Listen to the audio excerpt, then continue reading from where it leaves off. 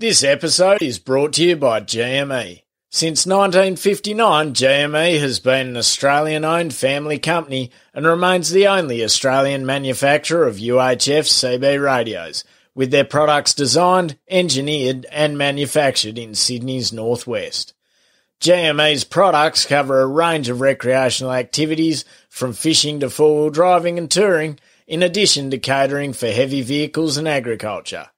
GME have released a limited edition range of pink products to raise money for the McGrath Foundation to assist in their tireless efforts of funding regional breast care nurses and supporting families in communities across regional Australia. You can find out more by finding them on Facebook, Instagram or at gme.net.au.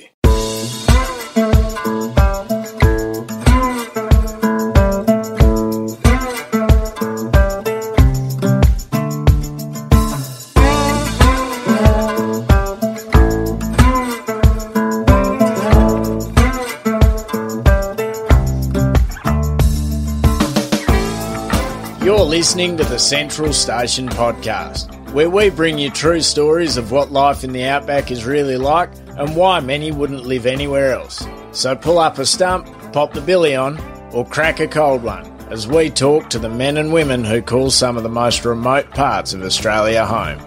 This podcast is brought to you by Ariat Australia, the perfect choice for the tough jobs. Ariat boots and clothing work hard, look good, and are so comfortable there's never a need to slow down. Visit ariat.com.au today.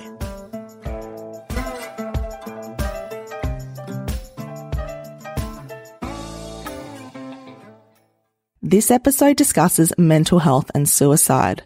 Listener discretion is advised.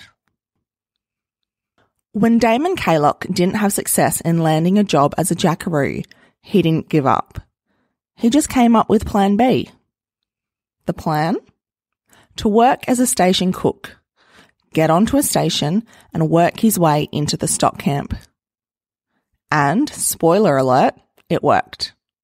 Damon has worked for the same company in the NT for 8 years now and has been a station cook, jackaroo and boar runner. In this episode, Damon reflects on his experiences so far, both good and the not so good. Our conversation took an unexpected turn, with Damon choosing to be very candid about his mental health, and I am incredibly grateful to him for this. We've had a few people share their mental health experiences on this podcast before, and afterwards I always receive messages of appreciation through our Facebook, Instagram and email. So, Damo, thank you for sharing your story and letting others know they aren't alone. I started our conversation by asking Damo what his current role on the station is. I am the boar runner here at Mount Sanford Station, so I spend most of my day driving around and looking at things and playing with water, really. Now, boar running hasn't been the only job that you've had on a station. You first started off as a cook. Yeah, so I started as the station cook at VRD back in 2015. Did that for 2 years. Then I went into the stock camp in 2017. Had 2018 back down home, and then back up in 2019 as the start of the season as a boar runner and went back in the camp, and then moved to Mount Sanford in 2020. Geez, that's time flying. Started here as the cook, and then the boar runner left, and I sort of stepped in and been back boar running ever since, really. When most people think about a fella heading north to work on a cattle station, they just, I think it's the go-to to think, they're just going to go work in the camp. They're going to go be a cowboy, ride some horses, chase some cows, You came up to the territory to be the station cook. How that is, and not only is that just a different pathway or a different story from what we hear so often, but a lot of, there aren't very many male cooks in this industry either. I'm not really sure why, but, so it's a little bit of an anomaly there too. What made you want to come out on a station as a cook? Well, That's funny actually, because originally when I started applying for jobs, I was applying for as a station hand, but not many people like to take a 25-year-old bloke who's got zero to no experience in cattle industry or agriculture in general. So I thought, I'll take it the opposite way and I'll start off as a cook and work myself around and finally try and get into a stock camp and that's sort of how it happened. I applied for the cook's job at VRD and Julie and Rusty sort of took me under the wing there and taught me everything they could teach me, and Kayla and all that, and I got to go out with the camp a fair bit, go out and camp out cooking for them when they were camped out, and got to help in the yards, and then slowly just worked from there and ended up getting a job in the camp 2017.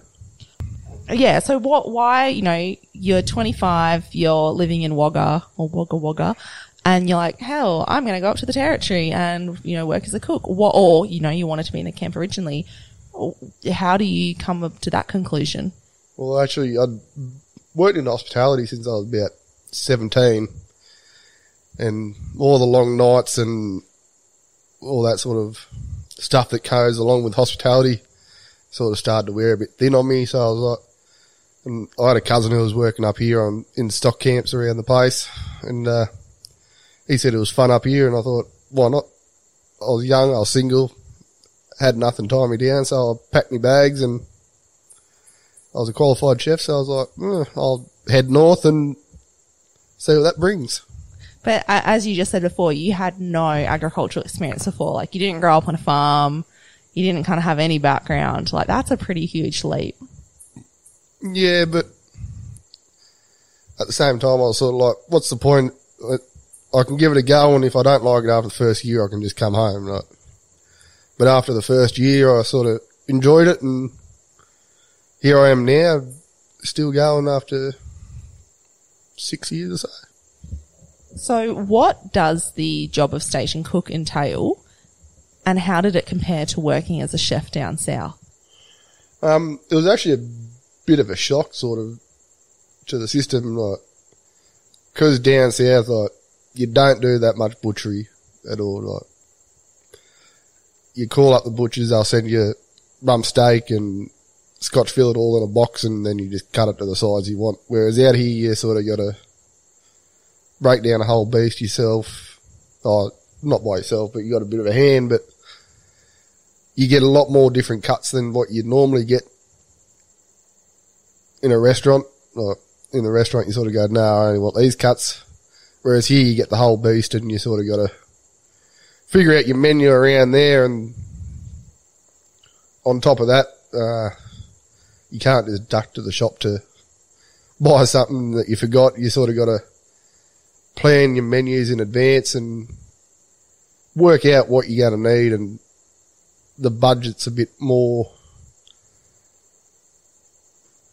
I suppose you could say, strict, but at the same time, like, you're not restricted in what you buy, but at the same time, you sort of got to work within a confined within a budget. Whereas in a restaurant, if you want to increase your budget, you can just charge people more for the food. Like, whereas that doesn't really work like that. How far was the station from town, and how did you order your supplies, your food, and how often would they come? So my first place was VRD, and it was about 400 k's, give or take, good 4-hour drive to town, depending on how good the Buntine and all that was, and the Buchanan. But my driving some days takes about 5 or 6 hours, but hey, it is what it is. Hey, you're conserving fuel, okay? Yeah. And when your car's got no aircon, you don't tend to go too fast. But yeah, we used to order our food once every 3 weeks to once a month, like, give or take, just depending on what was going on, how often we were having visitors, to what the camp was doing. Like, if the camp were camped out for a month, well, you didn't need as much fresh fruit and veg because they couldn't rely on it out at camp all the time. But when they were around home a lot more, you try and pump the fresh fruit and veg and salads and everything into them. and also depend on what time of the year it is too. Like in the middle of the season when she's cold mornings and cold nights, you want that warmer food that sits in your stomach, whereas the back end of the year to the build up to the wet, you sort of want the lighter salads and steak nights and stuff like that. How different was it, I guess, the level of responsibility when you're a chef? You have a menu and people are coming to you just for a meal. You know, it's one meal in their day, their week, their month, their life. You know, it's a one-off experience. And people have free choice. They have a menu. They can pick whatever they want, and it's not your responsibility. You know, you provide the menu, they pick. Whereas when you're a station cook, you are responsible for developing the menu for what people are going to eat 3 meals a day, plus, you know, smoko and any other, you know, kind of snacks. And this is their diet. It's not just their menu, but it's their diet. You are in control to an extent of their nutrition. Like, it doesn't matter if somebody comes to you at a restaurant and orders like the fattiest, disgustingest cheeseburger. Well, not that you'd have a cheeseburger at a restaurant, but, you know, something really gluttonous. Yeah, because like for all you know, ribs or something. Yeah, because for all you know, like, you know, they could be, that's their treat for the week. Whereas you can't just do that 24/7 on a station, because you are like the gatekeeper to their nutrition and what's available to them. How did you wrap your head around that? It was probably a bit of a struggle at the start.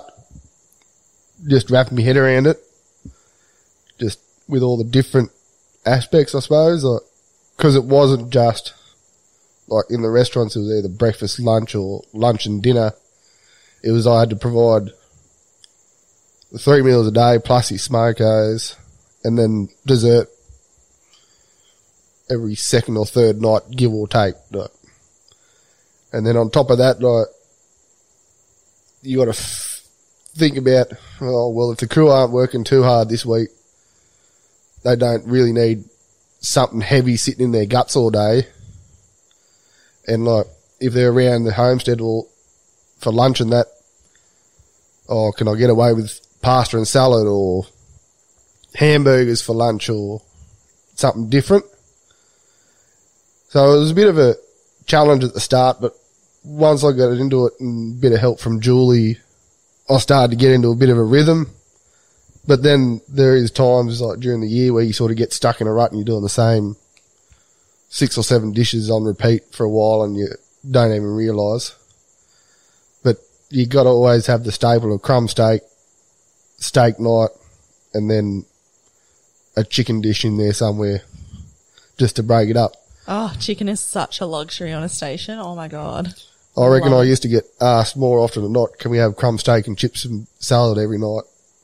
And I'm pretty sure if I could do it, the crew would have lived off it, but unfortunately that's not how it works. Where do you draw your inspiration from to, like you said, you know, you can get stuck in a rut with the same 6 or 7 meals. If I were ever a camp cook, I mean, I can only actually cook 6 or 7 meals, which is why I'm not a camp cook, but how do you keep it different and know, you know, I haven't cooked this for, you know, I cook this, I can do it once a week, or I can only do that once a fortnight. And then, yeah, balancing that, you know, between salad and vegetables and protein and the fatty stuff and, you know, then the sweets. And then, you know, it's really easy when you're making a smoko, to make it all really sweet. Like, it's so easy to bang out some muffins and slices, but then, you know, you've got to put out some savory stuff or maybe some healthier stuff, or, yeah, how did you balance that?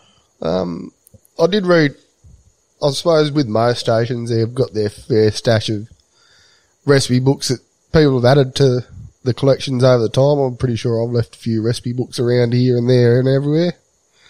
$50 down the drain, but who cares? But I suppose the crews are fairly open these days, and I used to ask them a fair bit of what they were looking for, what they wanted, or what they missed from town or something. So, like, occasionally I'd make rice paper rolls. Not my favourite thing to make. They're a bit fiddly, but every now and again, if they were in for smoker or something, I'd make them, and it'd just brighten up the crew's day. Or if the crew had been on a long stretch, I'd make homemade macas for breakfast and make a big jug of iced coffee, and they'd have hash browns, bacon, egg muffins, and iced coffee for breakfast, and they all thought it was the best thing going around. So after a while, I just sort of started looking at some stuff that they like to eat when they go to town. Not all the time, but like, I suppose most of us, when we go to town, the first thing we hit is Macca's or Coffee Club, either way. Whatever you're up for. But yeah, I suppose these days just talking to the crew and seeing what they enjoy, really, because at the end of the day, they're the ones you're feeding. And if they're not happy, then it ends up coming back to you eventually sometime. It was only after a couple of years in the kitchen that you managed to make it into the stock camp, which was, of course, your primary goal when you first applied to come up north. What was that like when you found out that you were going to be given a go in the camp? How did you feel? I was pretty excited and a bit nervous. Like, my grandfather, when I told him I was moving up north, he said, told me, because I got a trade as a chef, like, don't ever go chasing cows or anything. But I went and did it anyway. And he was proud of me for that. And I suppose I had a fair bit of a crack and enjoyed it while I was doing it. Body won't let me do it too much these days, but I still get out there every now and again when I can and help in the yards. When you moved up north, you left a fairly populated area to come out to one of the most remote parts of the country. But while that was a huge change, the job you took on was cooking, and being a chef was your trade. So there was something familiar there for you. Because it can be one thing to start a completely different job later on in life, but while it was a different job to what you'd done before and in a very different location, there was something familiar there because it was within your ballpark, within your industry. Then you completely went outside of your industry and went in the stock camp as a 26, 27-year-old, which is, fairly later in life to be doing that. What was your experience like? I enjoyed it. I suppose I sort of helped some of the younger crew who were having a few issues at home, like being first time they'd been away from home and that. So I suppose me being in the quarters with them sort of helped them have someone to chat to, sort of thing. Like, because I'd been out of home for a while, not that I'd been living up north long, but I'd been, since I was about 18 or so, I'd been moving around a fair bit, like moved out of home, worked in a few little towns and everything, so I sort of had a rough idea what I was doing. So I suppose I was that hand for the younger fellas who didn't quite know what to do, I suppose you could say. Like, we had one young fella that, like, he was having some relationship issues. Like, I suppose like most young kids with their first love have the girlfriend's like, oh, I miss you, that sort of stuff that goes on. And I suppose I sort of helped him move along, like, come on, mate, like, we're all a team, like, you can make it through, we'll help you through, and your girlfriend will still be there with you when you finish. And I think still to this day, they're still together.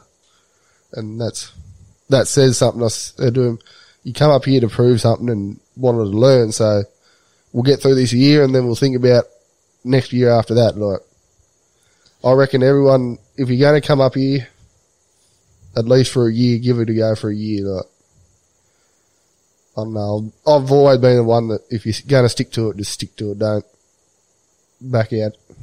So while you didn't bring any perhaps technical skills or practical skills to the camp in terms of previous cattle work or fencing or things like that, it was the life experience that you had being, older than some of the crew. And it was, it wasn't cattle related, but it's still very relevant, the life experience you had. That was kind of your place in the camp. Yeah, I suppose you could say that. Like, yeah, because I've had that life experience moving around and running restaurants and that. Like, I learned how to work people, how to help people when they're in their worst times and stuff like that, and pick up when crew aren't feeling right. And sometimes it's just as easy just to sit down in the quarters of a night time and have a beer and go, look, there's something not right. Just let's talk about it. We're not going to bed till whatever's wrongs come up sort of thing. So it seems like that was your strength, was being able to offer that to the crew. You know, everywhere you go, everyone in the crew generally has different strengths and weaknesses and something they bring to make the team. And everyone, you know, no one's good at everything. So you kind of, once you get the crew together, that's when you get the good team. That's, you know, like anywhere in life. So it seems like your place and what you brought to the team was that. What was it like for you when you first had to get into the yards or go mustering? You know, it must have been very foreign that were you riding a horse or on a motorbike out mustering? I was usually on a horse majority of the time.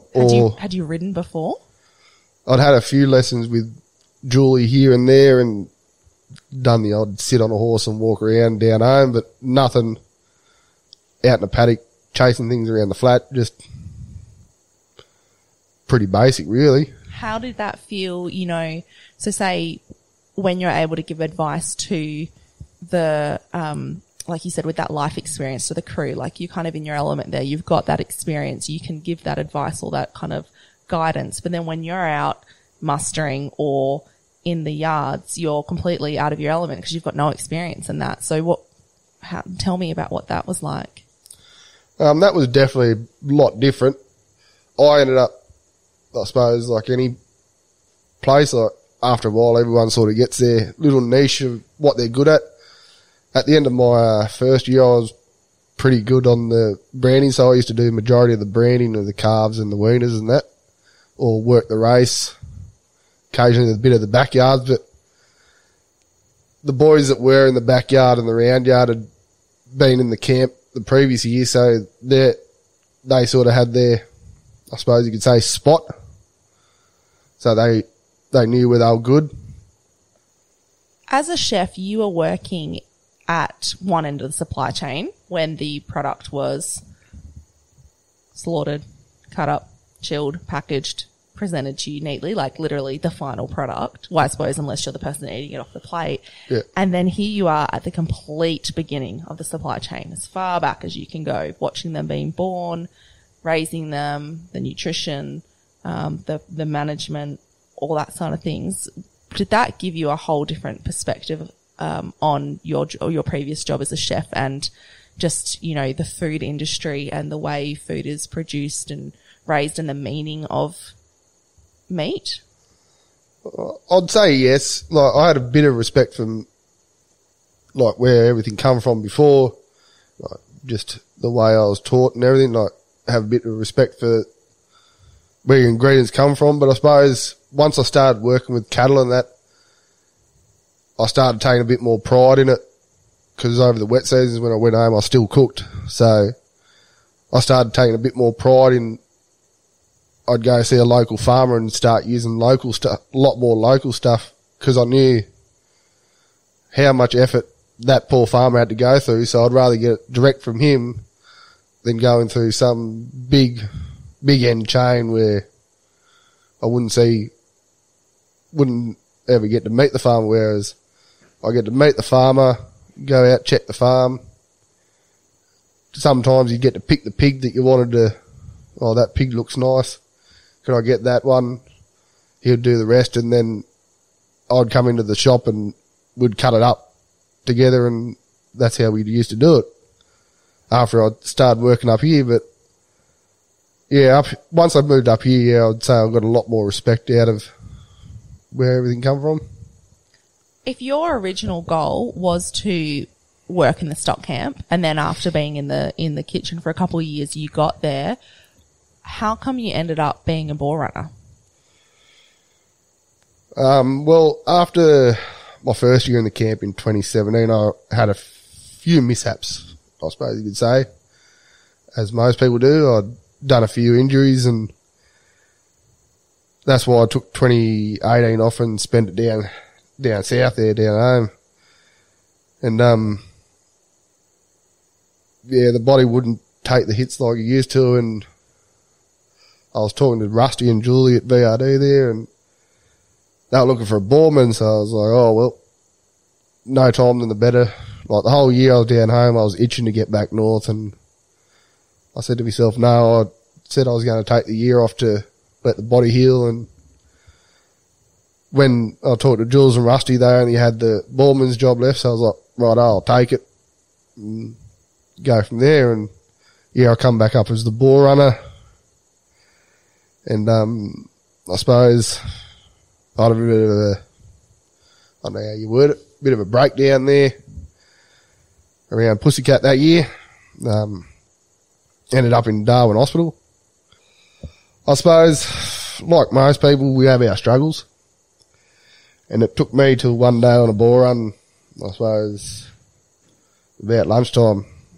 I was having a bit of a bad run that few weeks. And everything sort of got on top of me, and had a few unsavoury thoughts, I suppose you could say. And I went and sat at the clinic and spoke to one of the nurses I knew pretty closely. Told her what had been going on, and how I suppose I wasn't feeling myself, I suppose you could say, and wasn't feeling safe.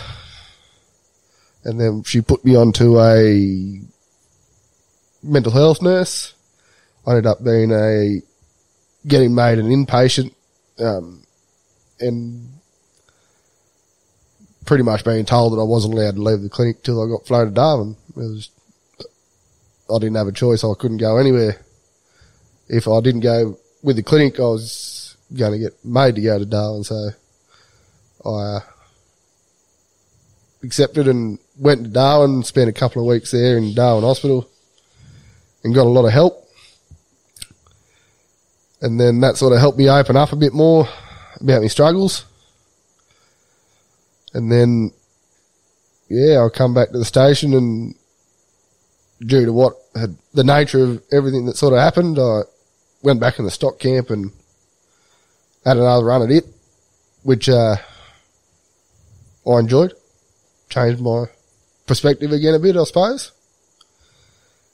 Got to hang out with the boys again and work hard, play hard, party hard, I suppose you could say, and go to all the camp drafts again and have a fun time, really.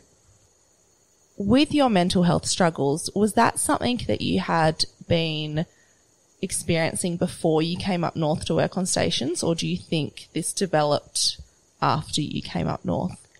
No, I'd been struggling with it for years and years. I think after I spent that time down home over 2018, I wasn't really in a happy place being down there, I suppose you'd say. That's why I enjoyed living up here for so long, yeah. And don't get me wrong, I love my family and all that, and they're all supportive, but even they could tell that I wasn't happy down home, so they were glad to see me come back up here. But I suppose I went the wrong way about it. I tried to hide it under drinking and everything and pretend everything was sort of okay, and till one day it just sort of all caved in on one another, and yeah, went and seeked help, I suppose. Do you think there was, you had your time in the stock camp, but this kind of really escalated to where it did when you were bore running, and that's a very isolated, probably one of the most isolated jobs on a station. You're working by yourself most of the time. You're out there on your own. It's very different to being in the stock camp where even though no matter what role you have on a station, you're a part of a team, but it's a very different environment than when you're in the stock camp and you have that immediate team around you. Do you think that contributed to your experience? I suppose it did a little, because I suppose when in the stock camp, when you have a big issue, you sort of all huddle in as a team and work it out. Blah, blah, blah. We got X amount of cattle we need branded, so we need the best ones here and the best ones there. Whereas, this bloody trough won't stop leaking. I've tried everything. And then, not saying I couldn't approach the bosses, but I wanted to try and fix it there and then on my own, and I didn't want to be talking all over the two ways and making it sound worse than what it was, because some days I struggle to get my words out of what I actually mean. I could be trying to say one thing and say something completely different, so it doesn't make sense. So I suppose that's where I suppose I like having a phone these days. Like, if you have an issue and you can't get to the bottom of it, you can easily just take a photo or take a video and go back to the boss. This is what I'm looking at. I've tried everything. And that's what I ended up doing there in the end there, was going to the bosses. Oh, I got this video. I don't know how to fix this problem. Where do I go from here? And that sort of helped me open up to a bit more. Like when I took over this ball running job, I suppose I was trying to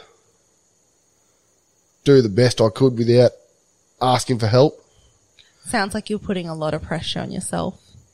Yeah, like once I talked to the managers when I got back and explained everything, they said, we're never not approachable. Like, you should have just come up and said it. But I felt in myself that I should be able to fix it myself without humbugging other people for help. In addition to the fact that you had your struggles for some years before you came up north, and then you're also in this very isolated environment, or physical environment, you're quite far from town. Access to services is certainly not as easy as if you were back in Wagga. Did you ever feel, up here, it's, aside from, mental health still has a fairly significant stigma wherever you go. It's certainly changing, but it still has its stigma. But I feel even more so in the rural industries, the outback, agriculture, however you want to put it. There's, as much as we still are trying to break it down, raise awareness about it, there's still very much this, you need to be tough and strong and stoic, and, you kind of just bite your lip and get on with it. Did you ever feel in this, not saying as a result of the station and the people you worked with in like directly, but just being up in this industry, did you feel that contributed to you not wanting to kind of seek help? Not really. I suppose I've been sort of I suppose you'd say proud person, sort of brought up being a proud person all my life, like take pride in everything and sort of don't show weakness. And I suppose just the isolation didn't sort of break the camel's back, but I suppose not being able to just, like, not get me wrong, like, I enjoyed all the crew I've worked with, but sometimes you just need to go sit at the pub with your best mate and have a beer and just nut stuff out, or go around to your cousin's place and have a couple of beers and just talk about stuff like that. Like, sometimes it's hard to talk about your family stuff up here. At the same time, like, yes, we all live and work together. Yes, we're all mates and everything at the end of the day, but sometimes you just don't want to burden the people you work with the other issues you've got going on, if that makes sense.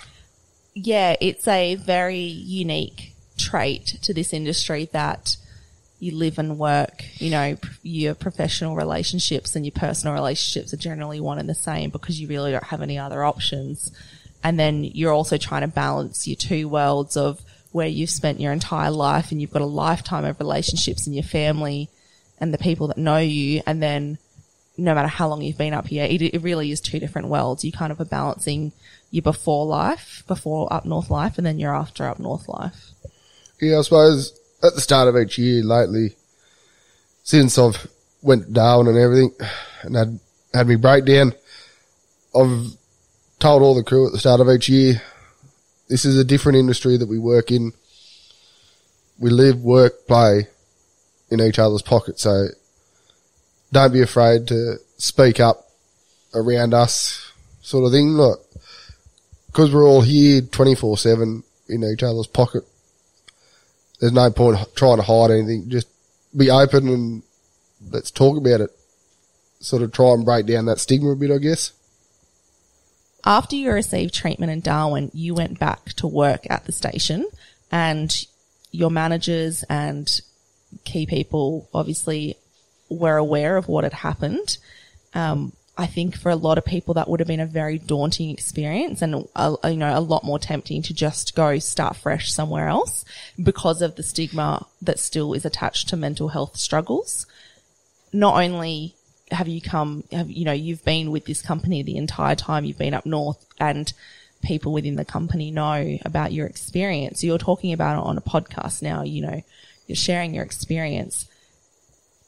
How do you reconcile with that and find comfort and be at peace in being able to do that? At first, when I was coming back from Darwin, I suppose I was a bit nervous more than anything.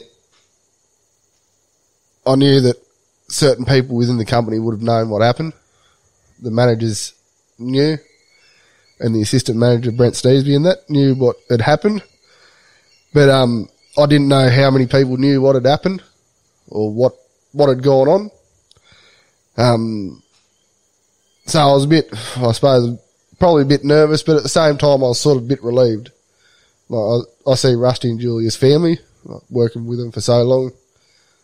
And that first phone call I gave Jules after I could use my phone again, because when I got flown up there, I got flown and put into the high risk ward, I suppose you'd say. So there was no phone access, no nothing. Like, I had to wait till I was put down a ward. And they were very worried about me, so I knew that I had a safe place to go back to at the same time, that they were concerned for me. I wasn't just a number on someone's paybook. I was actually a person who actually meant something to the company, I suppose you could say. And when I got back, eventually I opened up to the crew about what had happened. And even to this day, I still open up to people. I haven't opened up completely to all my family about it. The main people of the family know what happened. And slowly I've been opening up more and more to my family, but I suppose it's one of those things you don't want to open up to your family too much sometimes, but I'm finding these days, the more and more I talk about it, the easier it is. Like, I'm not afraid to say, yes, I've had my troubles.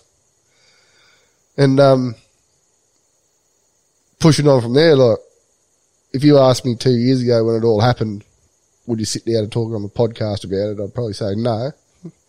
I wouldn't know, I don't know, that sort of thing. Like, it's not my cup of tea, but these days I'm getting a bit more, I suppose, open, and I'm happy to talk about my issues that I've had and how we can change that sort of stigma and sort of open up a bit more about it. It's somewhat serendipitous that you chose to speak about this evening. It wasn't what we originally had planned for this episode, but I'm always so open for anybody to chat about mental health. If people remember from a few episodes ago, I did an episode with Matilda Robinson, and we said, like, we really want to keep this conversation going, but not just, we want to take it from where we are right now, which is just raising awareness, to really demonstrating how people can look after themselves in any circumstances, whether it's, the extremes of anxiety and depression, suicide or suicidal ideations, or whether it's just, generalized anxiety, PTSD, intrusive thoughts. There's so many different, mental health struggles is a spectrum, presents in all different ways, affects everybody differently. And what we said in that episode is that you don't have to be at one extreme to classify or to, recognize that you have some struggles. So in that episode, we spoke about how Matilda manages her anxiety and depression. And I want to ask you now, what do you do? So obviously you spoke about going and getting treatment, but, it's not a one and done. What do you do kind of day in, day out, or, is a part of your life now to look after yourself and care for your mental health? I suppose the biggest thing I learnt was, if you've had crap day at work, leave it at the door when you come in of an afternoon. There's nothing worse than sitting there letting it chew away at you all day, all night. That was the biggest thing I think that sort of broke me down a bit was I'd stew on everything 24/7. Like, something wasn't right, I'd be sitting there banging my head against a wall trying to figure out what was wrong. But these days if I have something wrong, I write it down, talk to the boss, and if it's nothing major, we'll get to it tomorrow. It's not whereas I was sort of like, no, I need to sort it out now. I need to go out at 10 o'clock at night. I need to get this going. If it's okay, we can wait till tomorrow and we'll go out and check it together sort of thing. When you were receiving treatment, did you receive like psychological treatment, therapy, where you learnt skills and to be able to manage that? Like I'm just thinking like that, what you just described is something I do, but I had to go to 3 weeks of intensive therapy to get the skills to be able to actually do that. I understand what you're saying, but it's so much easier said than done. Like, how do you actually do that? Have you had to follow up with any reading or listening, watching, or did you go to some sort of therapy to develop those skills to be able to do that? No, I had a bit of one-on-one time with a therapist there in the hospital, but other than that, I'll have the odd catch-up here and there with the mental health team when they're out and about. I usually go out and see them at the clinic or whatever, and I just sort of, I don't know, for the psychiatrist team that I had in Darwin, I'm pretty thankful for having. They're actually surprised with how fast I turned around especially with how far that I was in the depression cycle, I suppose you could say. But I pretty much from day one when I got there, I suppose you call them uni students or whatever that are there learning, if ever they were asking for someone to talk to, I'd just say, yeah, no worries, I suppose. The more I talked about it and the more I listened to them asking questions, and I suppose I listen to a fair bit of mental health podcasts as well too these days, and listen to ways that other people deal with theirs, and I suppose I take a bit from that, bit from this, bit from that, and you sort of work out a plan that works for you sort of thing, I suppose.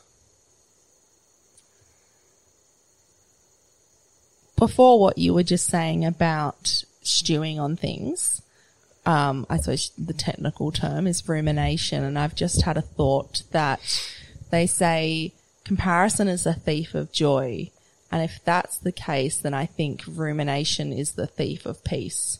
Like, while you're ruminating on something, you just can't be at peace. I suppose when I was stewing on most of that stuff, I wasn't my happy usual self. But now these days that I don't stew on it too much, I suppose I get out and have fun. Like, if I sat there stewing on everything every day, I wouldn't still be jumping in the yards from time to time or going to camp drafts or stuff like that. I'd be sitting in the shed singing down skewies, trying to figure out what I'm trying to do, I suppose you could say. That experience is undoubtedly the biggest challenge you face since coming up north. What has been the best thing about coming up here and brought you the greatest joy?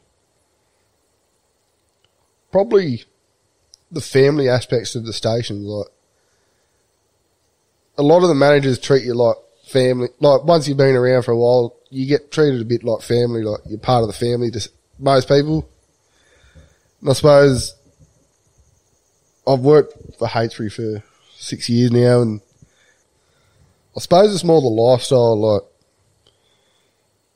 when the work's to be done, everyone gets in and gets the work done, but then when it comes to going to a camp after a rodeo, yes, everyone hates setting up the yards and everything for the horses and everything. But once we all muck in and get that done, we can all sit back, have a beer, go socialise with people we've worked with on previous stations, and just enjoy the time away for the weekend, and sort of everyone is here with a common goal. Like, whereas down south, sometimes you work with people that are just there to collect a paycheck, whereas up here, you're not here because you want a paycheck. You're here because you want to be here, sort of thing. Do you think this is it? Like, you started off a career and have qualifications as a chef, so in the hospitality industry, you're up here. Sometimes people come up here for a gap year, gap life, midlife crisis. You've been here 6 years and it looks like you've got no plans to go anywhere else. Are you here for the long haul? Yeah, I hope to progress my career within Heytesbury somehow. I don't know where you progress from being a ball runner, but I'll find a way. But at the moment, like, Heytesbury's good because they let us do that CDU program. Currently I'm doing a Cert 3 in agriculture. So I suppose I'm getting to do a few more certificates as well as getting paid to work. Like, what else can you ask for, sort of thing? So we've talked about some of the challenges you've had and then some of the best aspects of being up here and making this massive change in your life. Let's talk about the laughs, because I've been given a few yarns about you, Damo, and I'm going to let you tell them because I'm nice like that. Yeah, Tell me about, and well, in saying that though, I will quite happily let you tell some funny yarns about other people as well, as long as you tell some about yourself. Well, there's probably a few funny yarns that are going around here at the moment. At the moment, my nickname here is Bogged One. My record last year was 22 boggings in the lead up to the wet season. The only thing I can claim to that is when I did bog myself, I did it good. The worst one was on my way out one morning. I got woken up to go pull my head stockman out of a bog as he was going in for the morning, pick up the stores, fruit and veg and everything. On the way out, I ended up getting myself bogged to pull him out. He got himself out. I came home with him in that car. 2 days later, he pulled out my ute eventually. It was bogged right to the diff. Proper hard in the black soil, and somehow we still managed to get out that afternoon to go to get the stores, and I had to go to town. I'm not going to lie, I'm a little nervous. We had some rain this evening and I was very aware of the black soil driveway as I drove in today, or the parts of the driveway that are black soil. So this could be me tomorrow. So I've got to try my best not to laugh at these stories because I don't want karma to come and bite me in the butt tomorrow. Well, pretty much once you get past that black soil part, the rest of the driveway is pretty good. Yeah, but there's a lot of, that's like tens of kilometres. Also, I was told that there was a time that when you got bogged, you wrecked, not just one, but all 4 tyres, and Duffy said he had to bring you out 4 new tyres. No, Is this true? I wasn't actually bogged. I'd gone for the shotty spare tyres that were still in the shed that I don't know how old they were, but I was having a busy week, so I didn't really have time to fix tyres, so I just grabbed the shoddy trailer tyres thinking, oh, they'll get me through. And I actually did quite a number on one of them. When I did call Campbell out, the split rim was halfway down the road. Oh. The tyre was off on the flat, and the tube was on the ground. I don't know how that happened, but Campbell come out, saw it. He's like, what did you do? I was like, I was driving down the road, and next thing I hear a bang, and the tyres in 3 pieces across the flat. So that same week I did 12 tyres in a week, plus 2 of my own personal car. So, can cook, has some good life advice, can work in the camp, but is rough on gear. Is that how we're describing you? I wouldn't say I'm that rough on gear. Oh, buddy, you just told us about 14 tyres in 1 week. Somebody in Heytesbury is going to be listening to this saying, why is he the ball runner? We need to put him away from the machinery. It's either that or my tyre changing skills are pretty rubbish. And I'll go with the tyre changing skills are pretty rubbish. You might get put back in the kitchen after this.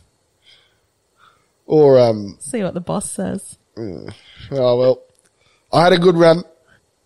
I also hear that in addition to being an expert in bogging vehicles, you were the first person in the history of Mount Sandford Station to get a vehicle stuck on top of a hill. Tell me about that, Damo. Oh, well, it's all fun and games Until the car doesn't move. Until the car doesn't move, but hey, it's a start of the wet season. Like, when you go up a hill and go over the crest and all of a sudden there's a big old puddle of water in front of you, there's not many places to go. There's a fence that side or a rock cliff that side.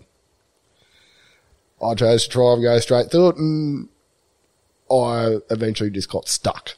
I think the moral of this story is that you can have a laugh at this. Years ago, if this had happened to me, I would have got so in such a shame spiral and been mortified and been so triggered if somebody's, tried to bring it up and have a lend about it. But the fact that you can sit here and just, be such a good sport about it, and that when people do G you up about it, it is in, a good nature. It's not I know other people probably on other places or elsewhere can use these in bullying, but when everyone has a big laugh about Damo or bogged one on the two-way, it's a term of endearment. It's lighthearted fun. It's not anything nasty. No, I suppose if we all took every day seriously at work, you wouldn't get too much done. Like yesterday I went out on a ball run there out to Kelly's, and I called up Paul and I was asking him if he wanted these gates open in the river country, and the first thing he said to me was, "Yeah, I got you, Damo." I said, he's like, "Where are you? Where did you get bogged?" I was like, "I'm not bogged. I just want to ask you a question about some gates." He's like, "Oh, I thought I'd better check first though." And I'm thinking, it must sound, because not many people know, but within the Hainsbury company, all our VRD district stations are all linked into one two-way system, so everyone can hear what everyone's doing.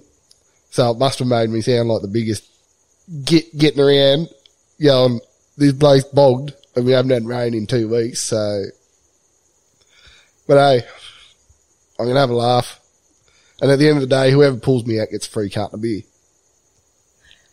Love it. Absolutely love it. Yeah, I have heard that the social club won't be paying for beer for quite a while with your donations. Oh, well, do the crime, pay the fine. Now, to wrap up, I want to ask you, looking back on your story and your experiences this far in life, what is the takeaway lesson for you and the biggest thing that you've learnt? Even if you're having a terrible day at work, don't take it too seriously. Just, if there's something wrong, just speak up about it. Like, could be that you can't shoot the horse properly, or why can't I pump the cradle properly, or why can't I vaccinate properly? If you ask someone the right question, they're always going to help you. Go to a person if you got a problem, try and go with a solution sort of thing. Like, there's no point going, "I can't do it." Say, "No, I can't. I've tried this way. What other way can I sort of try to get to the same result?" Right? Just enjoy life and have fun. Don't take everything so seriously. If you need help in any way, shape or form for any problem, no matter how small or big, we've put a list of support services in the show notes below. Please be sure to check them out and reach out if you need help. Ag Workforce specialises in recruiting for agricultural jobs, including farm work, station work and agribusiness across Australia. View current jobs, advertise a position or register as a job seeker at agworkforce.com.au. If you enjoyed this episode, please share it with a friend or leave us a review. It really helps other people find our podcast. You can find our website at centralstation.net.au, where we have over 1,200 stories published from across Northern Australia. All of our podcast episodes, a tourism directory for visiting an outback cattle station, and training and employment resources. We're on Facebook at Central Station, True Stories from Outback Australian Cattle Stations, and we're on Instagram at centralstation.net.au, and we're also on Twitter at centralstation6. To discuss this episode with other listeners, head on over to our Facebook group, Central Station Podcast.